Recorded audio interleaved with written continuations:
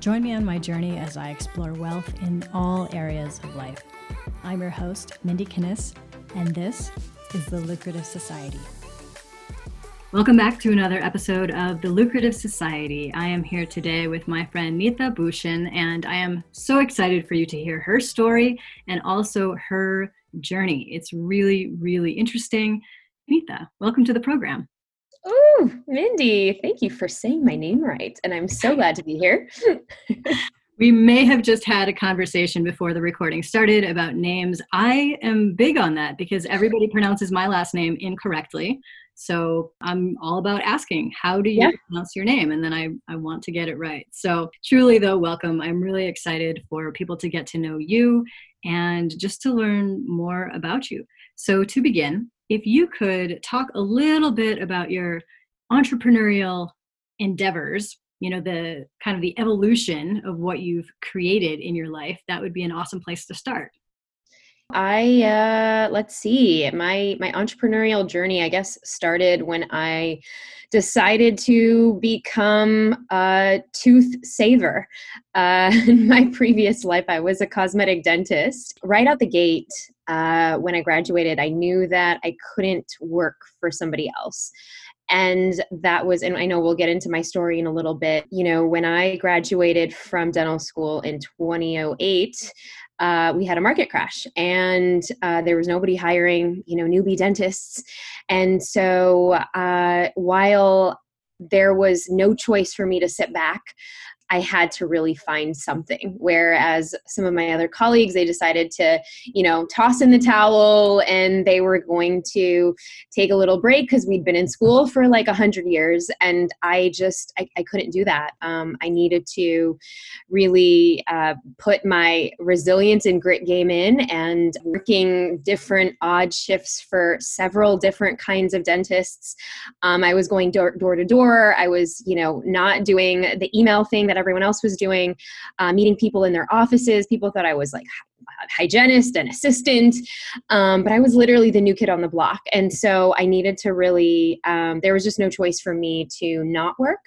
I had, you know, thousands of dollars in student debt at that point. And so that really preempted me to think, can I open my own practice? And so 2 years after that is when I started my entrepreneurial journey and bought my practice pretty much out of dental school. And that led to a whole host of things, ended up growing into a 7-figure business, and became primarily focused as a cosmetic health practice in Illinois.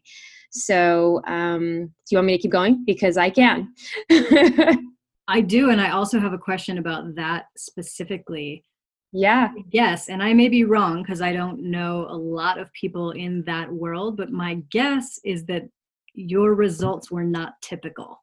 Like my guess is that most people just don't go buy their own practice fresh out of school and then turn it into this 7-figure thing. So how did that happen for you?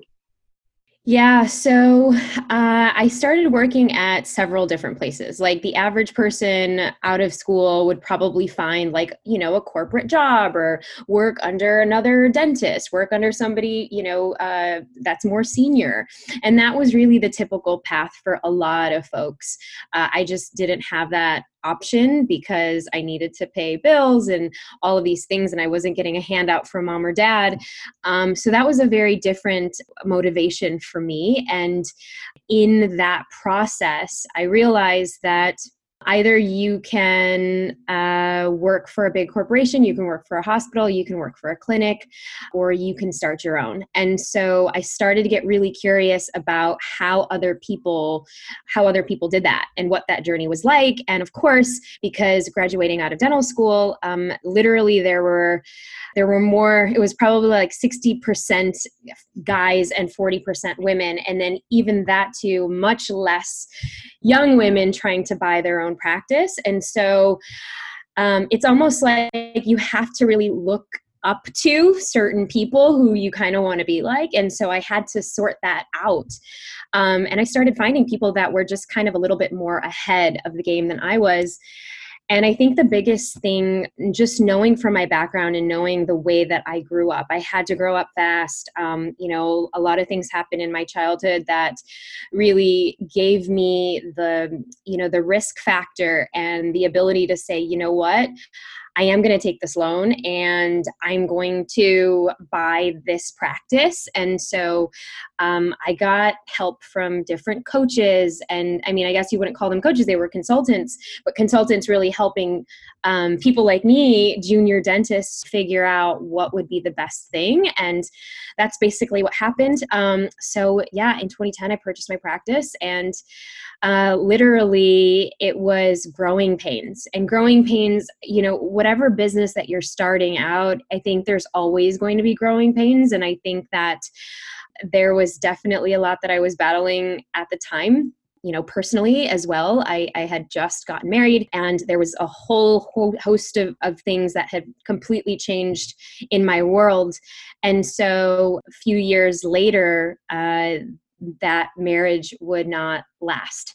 And so that really kind of ignited my growth as a leader, because I feel like in that time, I felt like I was trying to prove myself that this, junior dentist who didn't look like a nurse or an assistant or a hygienist could really take care of your needs. And my practice was located in an area of the Chicago suburbs that majority of them were, for lack of a better word, just older, retired folk that were of one color and didn't want a mixed young girl working on them. And so I had to do things that were non-traditional. I mean, my first hire was the specialist that was a guy, that was a man, because I knew that was going to bring revenue in. And I knew that the way that I hired like my hygienists and my assistants were probably a little bit older than me. And so there was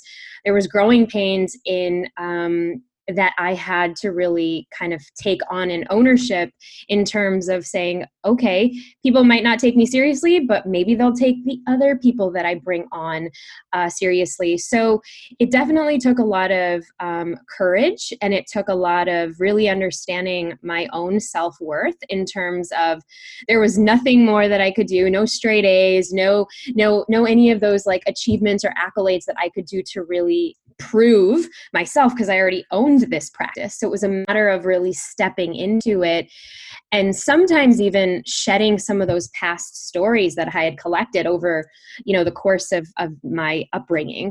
And that's really what turned the page, among other things, of what kind of was the catalyst for the immense growth that would then happen in the years to come. Wow. And I'm so grateful that you're talking about some of the challenges too, because a lot of times it's like, hey, this is this awesome stuff that I've done. And we're not always sharing all of the hardships through that experience. Now, can I ask you what suburb that practice was in? Yeah, I was in Lyle, Naperville area. Nice area, and it was close to O'Hare, so and it was a very corporate area. So there was a mix, but we definitely weren't the only dental office on the block. So there were things that you had to really, look into in terms of trying to be unique and stand out. And so and that's where really understanding my own personality and how I could really, one of the values I now, between my husband and I, we adopt so much is to be able to serve love. And that really came from just a joint interest of being able to provide service from a place of love. And that was one of the things early on in my practice, as we were growing. It was one of the things like, how can we stand out? How can we do community service? How can we teach at all the schools? And whether it's, we have the early business building years where, yeah, maybe there's a little bit more work and effort and grind and grunt and all of those things that you have to do. And there were times where I was going through a divorce at the time. So I had a lot of time on my hands.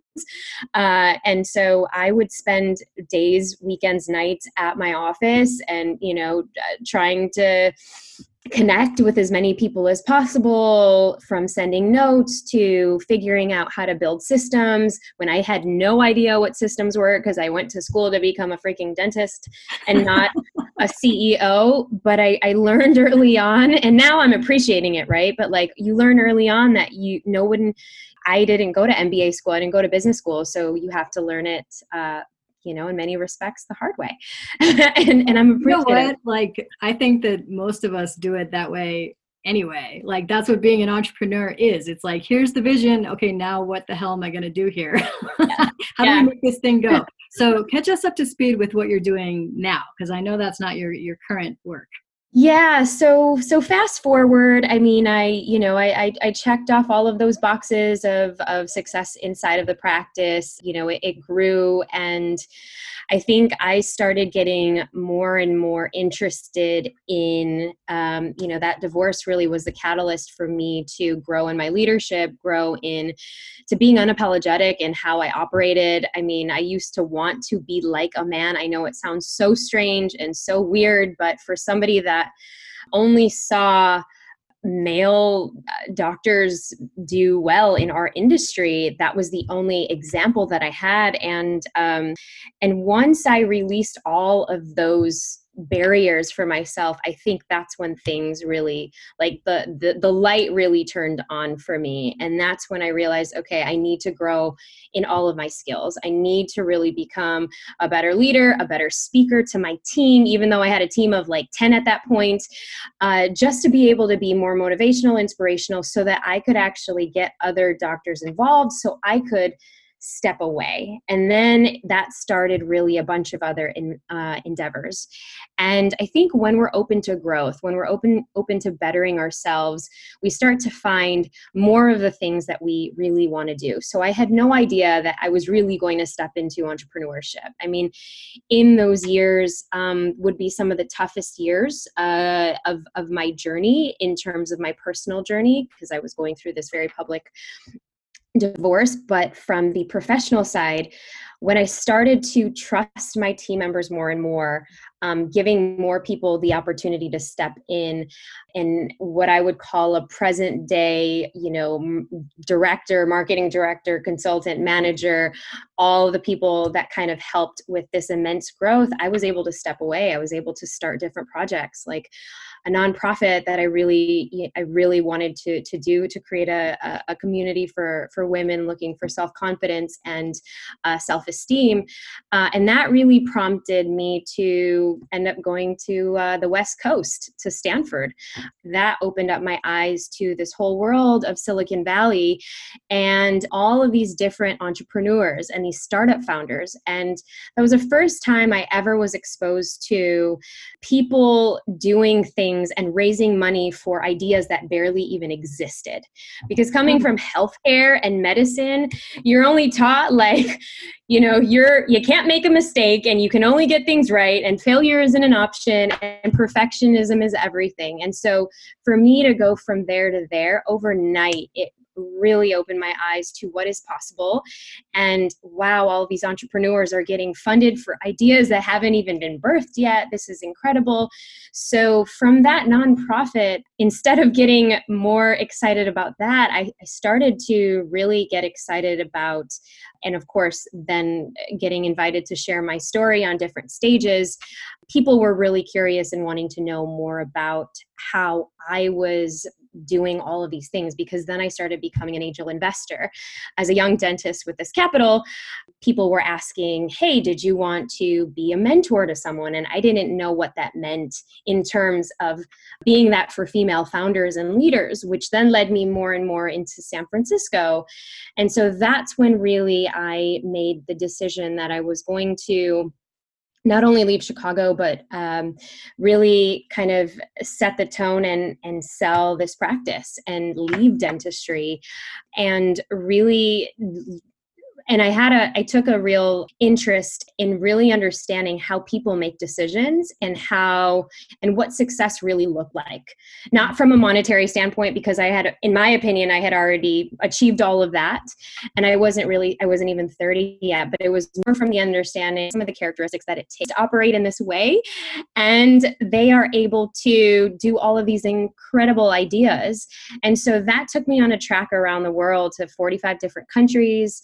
I interviewed close to 500 people, and this would really be the markings of my first book, which is called Emotional Grit, as you know, and really developing what I didn't know at the time was this grit process, because I use it as an acronym. And so that was really a stepping stone into really understanding how grit and resilience plays such a huge role for entrepreneurs and leaders and people who are willing to take risks and willing to just say yes to themselves and say yes to something that they didn't even know that was ever imaginable. Hence, here's where we are today. And you guys listening can't see the video, but I've been over here smiling the whole time that she is talking, because I'm like, yes, I love stories, especially like this, of a woman who's just like, look, here's the potential. I'm going to go get it. And so props to you, Neeta. I'm so happy to hear about all of this. So you started to mention you had made a lot of money even before you were 30. And one of the things that I ask all of my guests is, how do you specifically define wealth? So good. So I would say it's really the fulfillment of your life. There's that Japanese saying, and I've really fallen in love with it, even more so now that I've entered this journey of motherhood, and it's called Ikigai. And Reason for being, baby. yeah, I mean, and I hadn't ever really heard about it before, and it was something that came across, and I was like, this is everything, because it is the intersection of your passion and your purpose and all of the things you want to contribute and all the things that you're good at and the legacy that you want to leave. Losing my parents and my brother before I was 19, I think that really was a life-shaping moment, but really also understanding that a lot of these things are fleeting. And if we can really merge and intersect, and I'm like, the Japanese have a word for it. Of course they have a word for it. I think that is the purest dimension of wealth. I love that. And that concept definitely changed my life, because I had done all the things on there except the money piece. Like, I forgot that was part of it. So good. Doesn't work out really well. So when I found that too, I was like, yes, this totally makes sense. So you cannot mention losing your parents and your brother without me asking about that experience. And this is going to be a two-part question. First is, can you tell us a little bit of that story? And secondly, really what this whole show is about is looking at that intersection of wealth and then happiness.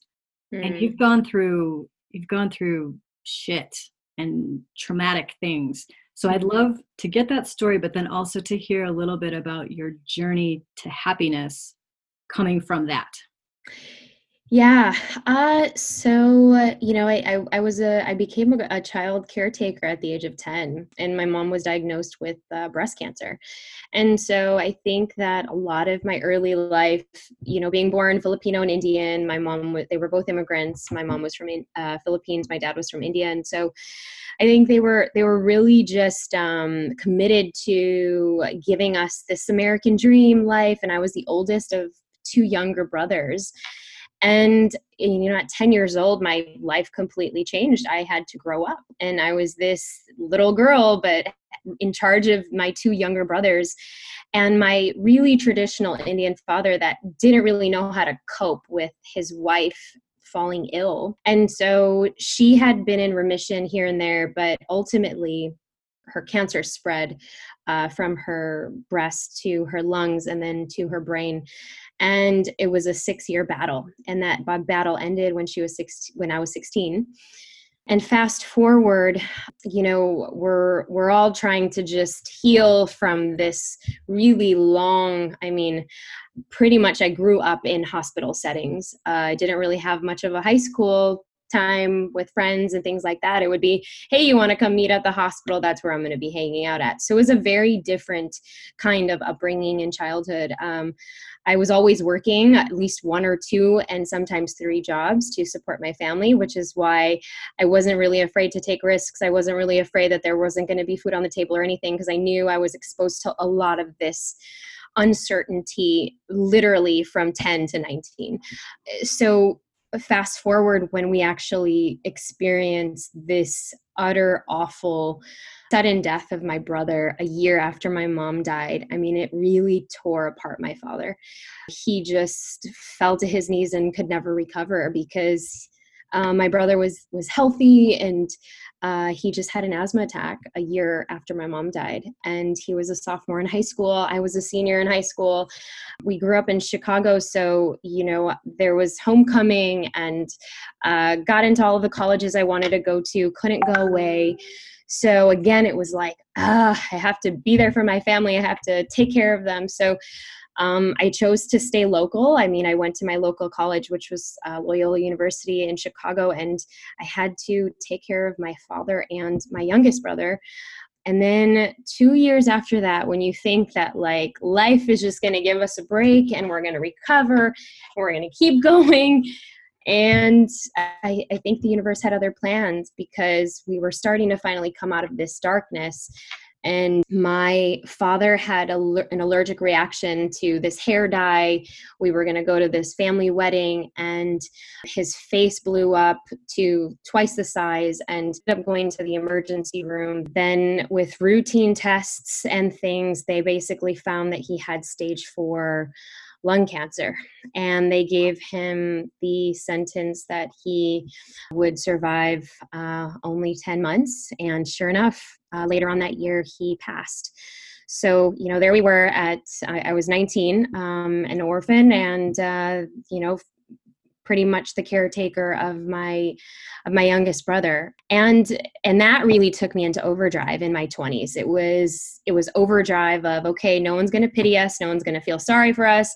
We got this, or I got this. I kind of assumed this overachieving or achievement oriented, go at it, unapologetic, fierce, like mentality of nothing's going to let us down, until it really did. And that's really what happened, at the end of my 20s, really getting into this really incredibly toxic relationship, which would turn into, marriage. But that was my coping mechanism with all of my losses. And some of your listeners can probably to busyness or distraction or work. And luckily I was good at that. I was a professional at working. I had been doing that since I was 10.